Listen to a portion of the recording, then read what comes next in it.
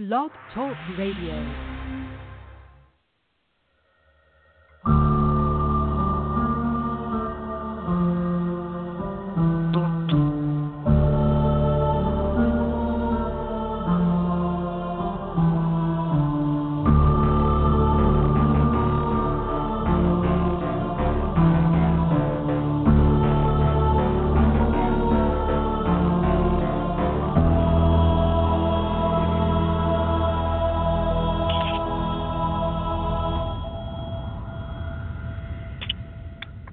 Good evening, everybody, and welcome to Frights of the Round Table.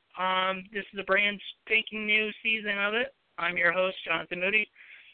Before we get to tonight's guest, I want to remind everyone to check out Frights of the Round Table on Facebook. Just search Frights of the Round Table. Also follow us on Twitter at Frights R&D Table and Instagram at Frights of the Round Table.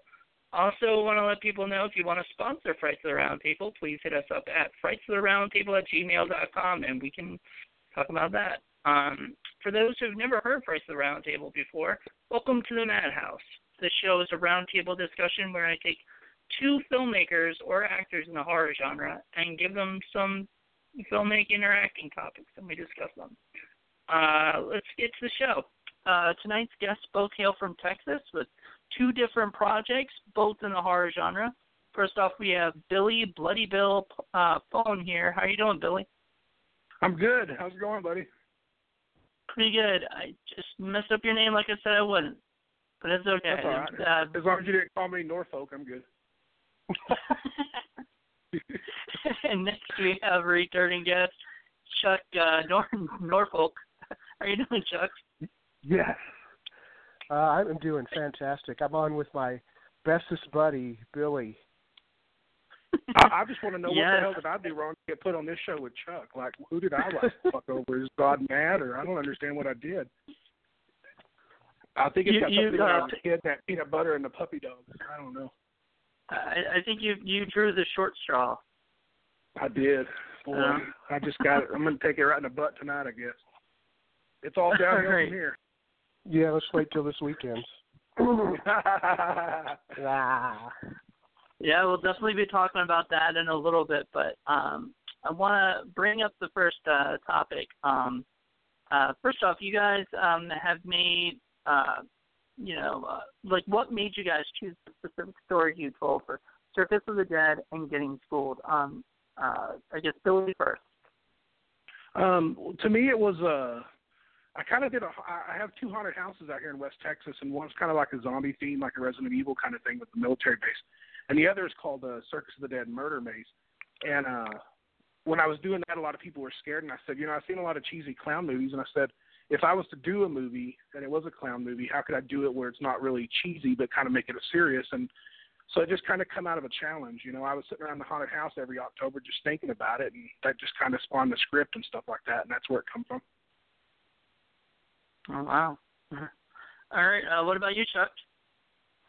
My younger brother, Tim, came up with a really lame idea for a script, something that was like an after-school special, and we started making fun of him and saying, well, what if he said something about a teacher getting in a romance with a student and having problems with other students, whatever. So we said, well, what if it's a breakfast club? And what if the teacher's in the wheelchair? But wait, what if he's a, Vietnam veteran having a Vietnam flashback, So that's how we came up with it. All right. Yes, I loved all the Apocalypse Now references in the movies. Now, there's a few of them, Now, do you guys write for a specific location, or do you guys write and then search for the perfect location afterwards, Billy? Well, I mean, originally, doing shorts and stuff, I'll totally write. If I find a good location, I'll write about it. Circus was kind of there. I knew I was going to have to come up with a little bit of money like getting the Circus, but everything else I knew it was kind of in my reach. So, I didn't pick any skyscrapers or spaceships or nothing. So I still kind of, I guess, so yeah, I kind of wrote to my locations kind of. Or something at least I knew I could get. Okay. What about you, Chuck? Let's see. Well, I think we just wrote the scripts, and then but we wrote to a low budget on that and Haunted Trailer, so we knew it was pretty much one location and a fairly small cast, and that was the idea, kind of in a box. Okay.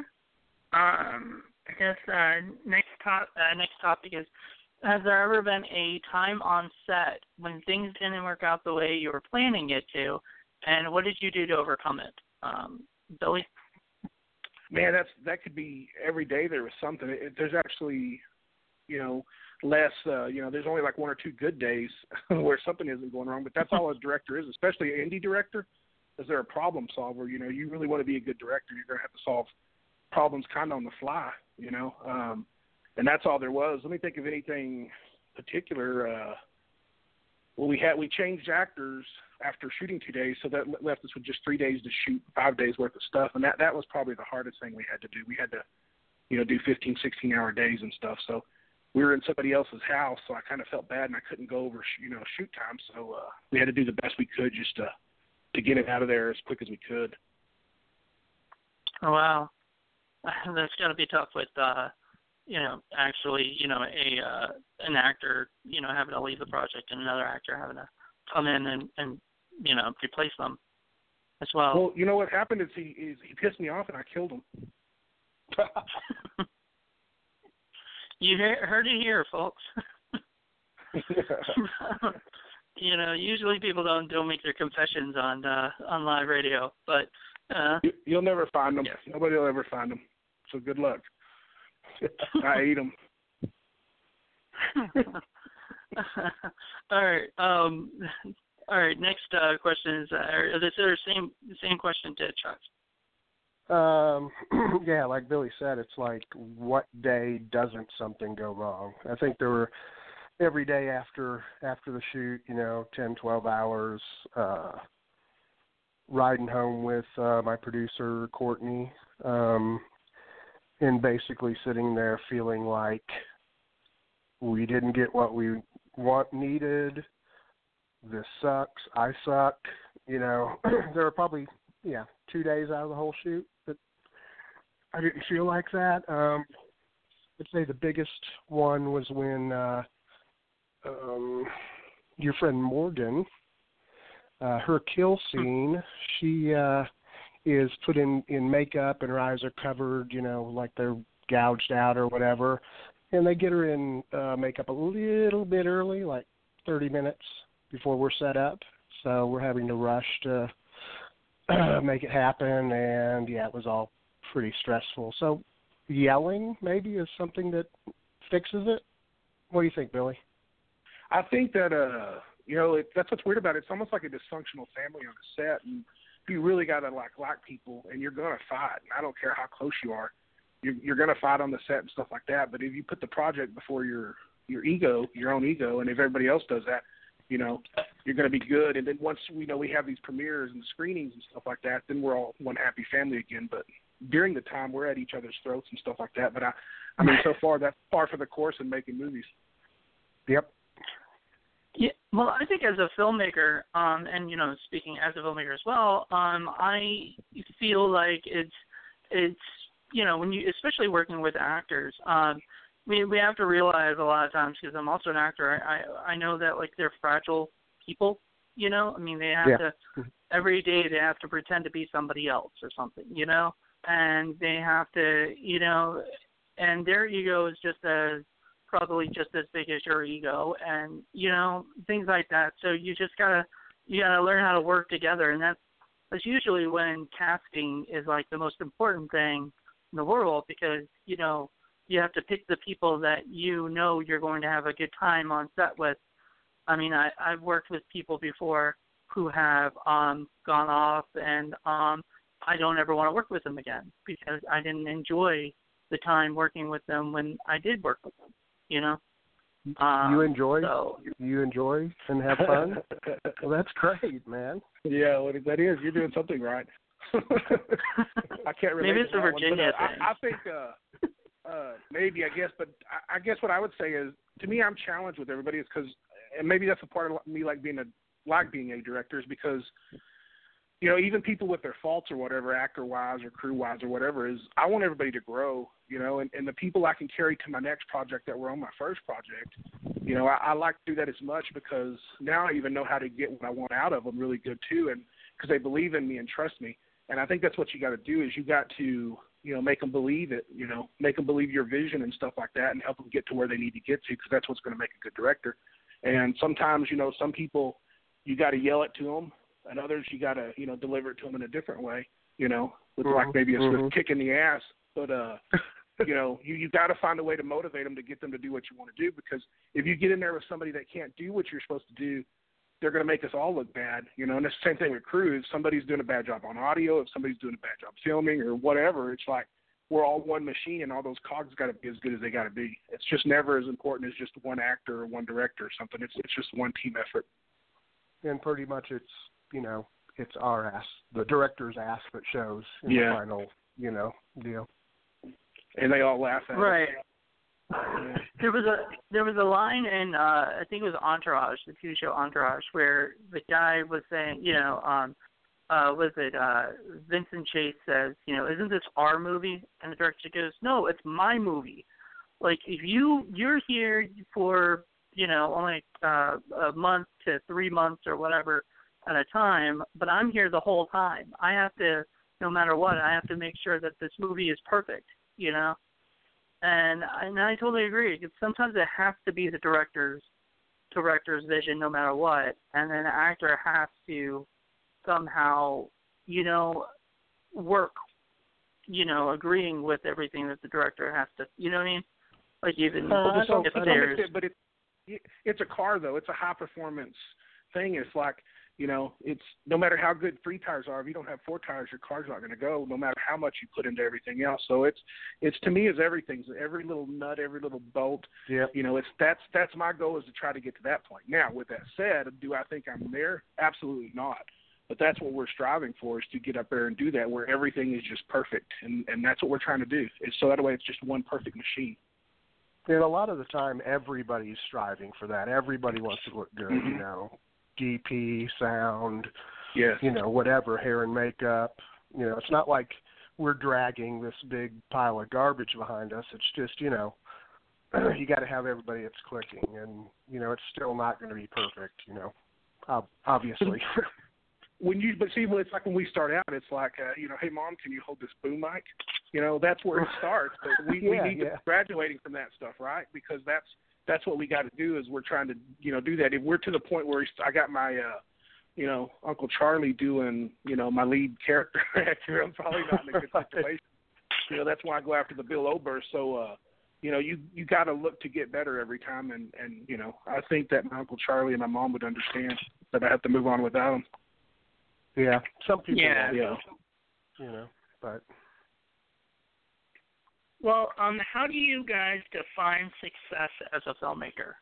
Billy? I mean, you know what? If I could make a living doing it, I would consider that success. I don't think I'll ever find happiness from doing it, but I think success would be if I just was able to do that for my day job. I think I'd be considered successful as far as myself is concerned. Yeah, I agree with that. I mean, being able to just do that all the time, definitely stressful, definitely, you know, always looking at what you made and thinking it's a pile of crap, you know, for like 2 years before anybody sees it. But you know, getting paid and being able to do that, you know, that would be it. I think that's any artist. You know, in some way. I mean, not saying everything we do is art or whatever, you know, but any kind of, you know, quote unquote artist, you know, is will think that if they can keep doing this and make money, you know, they will, you know, they have succeeded. So right. I totally agree. Can I pay my bills and can I eat? Then I'm doing good. That would be successful. It'd actually be nice just to pay the investors back. That would be great. Yeah, well, I'm not going to talk crazy now. That's crazy talk.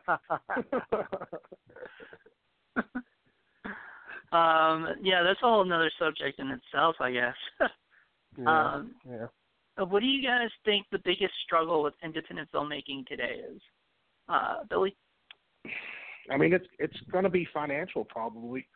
You know, I mean, if you run to nicer cameras and, you know, better actors and, you know, better crew and stuff, you're going to have to pay eventually for that kind of stuff. So I guess the struggle would be that. Everything else just kind of comes easy if you got all the right things, you know. Yeah, I don't think it comes easy, does it? But I mean, it gets better. I mean, I think even if you have $1 million budget, I'm gonna be that guy that looks at it and go, damn, I hate this scene. You know, but what matters is if the audience likes it, I guess. You know, it's funny because I was watching Project Greenlight, and the guy got, you know, the first one off the bat was, you know, Pete Jones. He had $1 million to make his movie. Now, any low budget independent filmmaker would go, oh my God, $1 million. I could do a lot with that, right? And then he finds out that his movie is not even $1 million movie. It's like a $2 million, $3 million, you know, basically, like to make it good. So like the more money that you have, the more, you know, people could always want more. Is my take on it. So even with the financial thing, But is it like the White House though? You know, are you paying, you know, $40 for a screwdriver when I can just go borrow one out of the garage? You know, that kind of stuff. I think some people are too free with it. I mean, if you want to find a tightwad, watch an indie filmmaker spend money. You know what I mean? Yeah, no they're not going to overspend. They're not going to overspend for shit. So maybe it's they cook the shit out of some $1 million. Yeah. Little Caesars pizza, hot and fresh, ready. I mean, you know. Maybe they just overspend. Maybe. I mean, I wouldn't even know what to do with $1 million to make a movie. I suppose I'd probably just buy a hooker with most of it and then make a movie with the rest. But you have to put the hooker in the movie, right? Somewhere. Yeah, because the money I have to put on the screen. Yeah, well, after she sees it, I'm gonna have to gouge her eyes out anyway. Oh Lord! Now I'm wondering how much of that movie was actually real. Well, I tell you that you know, I wrote that with Lee Ankrum, and Popcorn is he's kind of what we took the thing as like him and Don is kind of like yin and yang. It's like I always think, you know, I feel like every man, I even think women do too, but I think every man has like really dark thoughts, really sexual dark thoughts about every living situation or whatever, you know. I mean, there's a couple dogs I've seen that I thought, you know what, I don't know, you know, maybe in the right place. But anyway, so I think all these dark thoughts is like, what if you didn't have a moral compass and you just did what you want to do, you know, no matter what, with no, you know, remorse. And that's where Popcorn come from. And the other clowns, you know, Mr. Blister was kind of like a steroid version of my friend Rusty Edwards' personality, and same thing with Ryan Clapp. You know, he plays kind of the kind of a dumb clown, you know, kind of childlike clown, you know, that's always breaking things. I mean, that's him. I mean, I've watched that guy knock over 1 million drinks and all kinds of weird stuff, or pick up something and say, "Don't break it," and he breaks it, and you know, so it's just kind of different versions of that. Because I knew I couldn't get, you know, really, really super good actors for that, and I wanted to work with them and have them kind of just be themselves, just kind of steroided up a little bit. And you said pick up something like a venereal disease or something, or what? Yeah, no, he's childlike. Noodle Dome doesn't have sex yet. He's still a child. Okay. He's got a child's brain. That's gross, Chuck. It's not a horror movie. Well, you know, yeah, whatever. That ain't what you said. We were chatting the other night, but whatever. No, well, he's going to. That's the sequel. He's got a love scene in this one. The new one, that's break news right there. He's got a love scene. Noodle Dome's going to have a love scene in the next movie. He's going to lose his virginity. Now that's all right. Well, this is going to be the last question before we get into what you guys have been up to lately. What's the film you guys watched that you think people would be like surprised you enjoy? Billy? Well, you know what I've been watching lately? I'm a big fan of Prince, man, and Purple Rain 3 million times, and I watched it again the other day. But I like that movie a lot. I guess I like Crossroads, Roadhouse. Is this Crossroads? The not Britney Spears but Crossroads? No, no, it was the Ralph Macchio one. That's not even that bad, is it? I'll go to Chuck and let me think right quick, see if anything weird I watched. Yeah, I can't even. Something that I would be embarrassed. It's tough. Say Circus with Dead, Chuck. I was going to say that, but that would have been too obvious, right? Yeah. Doll Boy, I guess. No. Yeah. No, I don't. I can't even think of something that I'm sure there's plenty out there. There has got to be something. I can't think of that's a hard question. That's kind of a hard question, I guess. I mean, for me, like stuff like I love really bad movies, like period. I just have a lot of fun, like Troll 2, The Room, Birdemic. Yeah, well, actually, Birdemic is really hard to watch. Man! I have to watch it with like the roof tracks behind it. But before I did Circus, I wouldn't watch any other clown movies because I didn't want somebody to think I was ripping off anything. So now if a clown movie pops up, like I just watched on Netflix, Stitches the other night, and everybody is trashing, and I thought it was okay. I mean, yeah, it was a cheesy slasher movie, but that's how everything was in the '80s. So why are they like trashing it? And then another movie comes out and they go, "Oh, this is just like the '80s. Everybody's going to love it." I don't get it. Sometimes people's taste. Yeah. I thought it was okay. Yeah. There's no accounting for taste, right? I don't get it, but it's all over I think you got like mainstream fans, and then you got diehard horror fans, and there's no in the middle. Right. That's what's happening. Yeah. You got the Walking Dead horror fans, and then you got the weird people like us that grew up on this stuff. There you go. There's something I would be embarrassed to people to know that I watched. Walking Dead. Walking Dead, yeah. Yeah, I'm with you on that one too. I don't know why I watch it, and I do, and sometimes I don't want to watch it. I'll tell you what my biggest beef is, guys, is those damn gunfires. You know what I mean? If any of you ever shot guns before, there's always recoil, even if you shoot a BB gun, and these people don't even jerk whatsoever, blink when they shoot or nothing. It just drives me bananas. CGI gunfire. You know what? It drives my dad bonkers when we watch is like a movie that has like what is it? It's gunfire, but the people don't like. When somebody like shoots and somebody like flies across the room, like a Robert Rodriguez movie or something, like Desperado or something. You shoot somebody and then all of a sudden they fly across the room, but like the other person doesn't even move, and like it would have mechanics. Yeah, I mean it's just mechanics would tell you that if that person would go that way, that you would move the other way a little bit at least, But I guess people are that badass, when they what is it, a fucking documentary? No, it's comic book logic. It's like they sit in comic books, and that's where it turns out. That's where you get like a Tarantino. Chuck hates Tarantino, but it's always like real gunfires. Or that Kevin Costner Western too. What was cool about that gunfight in that one, but it was just like it seemed real. You know what I mean? It didn't seem fake at all. But real gunfights are pretty cool and brutal. Yep. Never seen one. So you've never seen one? You probably beat off to that stuff, Billy. No, I you know what? I'm a really hardcore like old school Western, like actually real Western stuff. When I was a kid, I read that in Greek mythology like crazy, like all those all those Time Life books on the gunfighters and all that kind of stuff. Mhm. I read all that as a kid and all the Greek mythology stuff. So I don't know why I was into the things I was into. Back then there was no internet and stuff like that, or you had to actually read or learn something from a television. Like watch PBS. You'll never see a kid watch a PBS these days. Or go outside. Yeah, go outside, right? All right. So what have you guys been up to, and how can people reach you, Billy? I'd rather people just leave me the fuck alone. And don't even call me or bother me or nothing. Just let me be. I'll be out at Texas Frightmare weekend this weekend coming up, Friday through Sunday. If they want to stop by, we'll have some free posters and little things like that. Chuck will be coming by giving out hand jobs.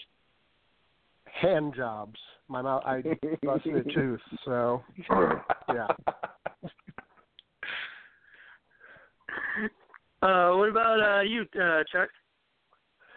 I think I'm about to fire up a Indiegogo campaign to do another project.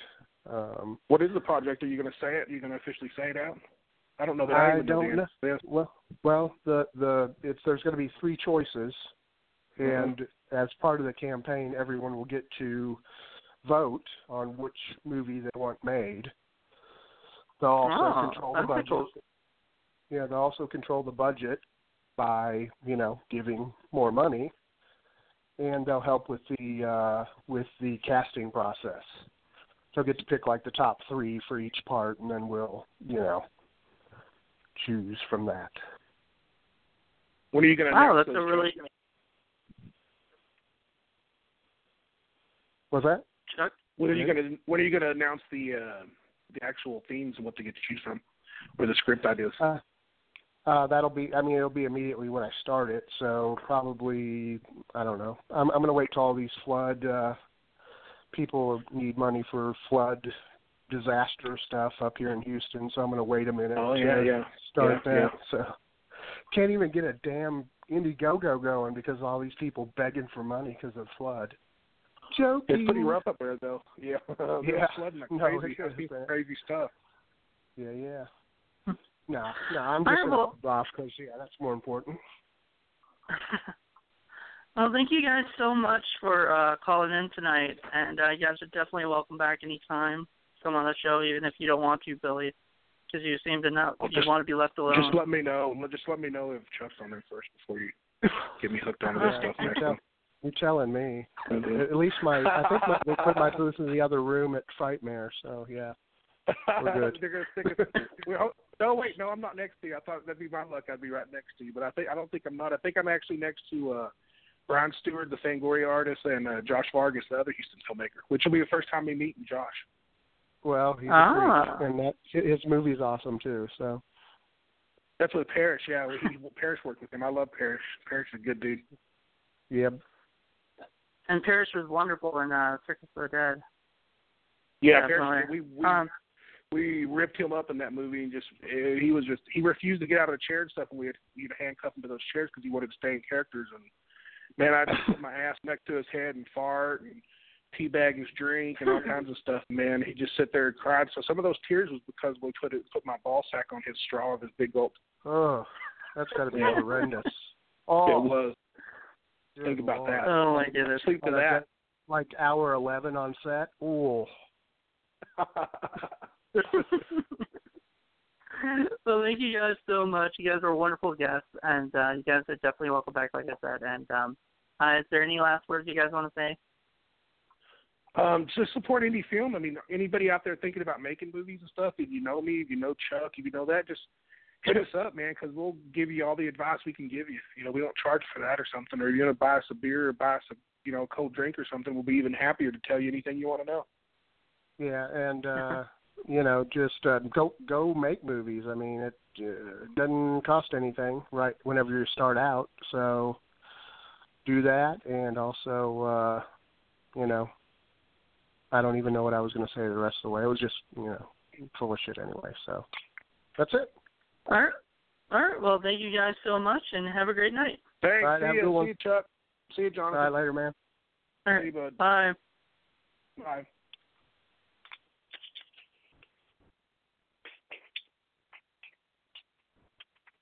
Well, thank you guys for listening. That was Billy Pon and Chuck Norfolk here talking. Be sure to check in next Monday. Monday, and also I'm about to end this with Bladen Robinson's song Deepness. If this goes over in the archives, you're going to have to listen to it there. Sorry.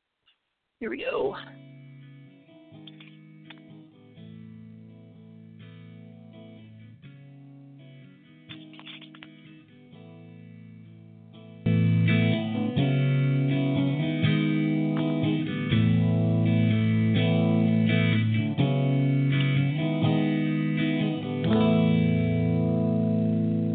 Deepness will never go away. The deepness is where I stay. Deepness inside of my heart, whispering sweet melody forever. and ever tempting me, blending inside all that I see. The deepness will never go away.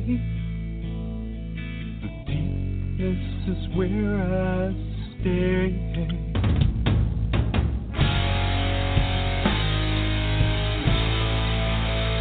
Where I stay.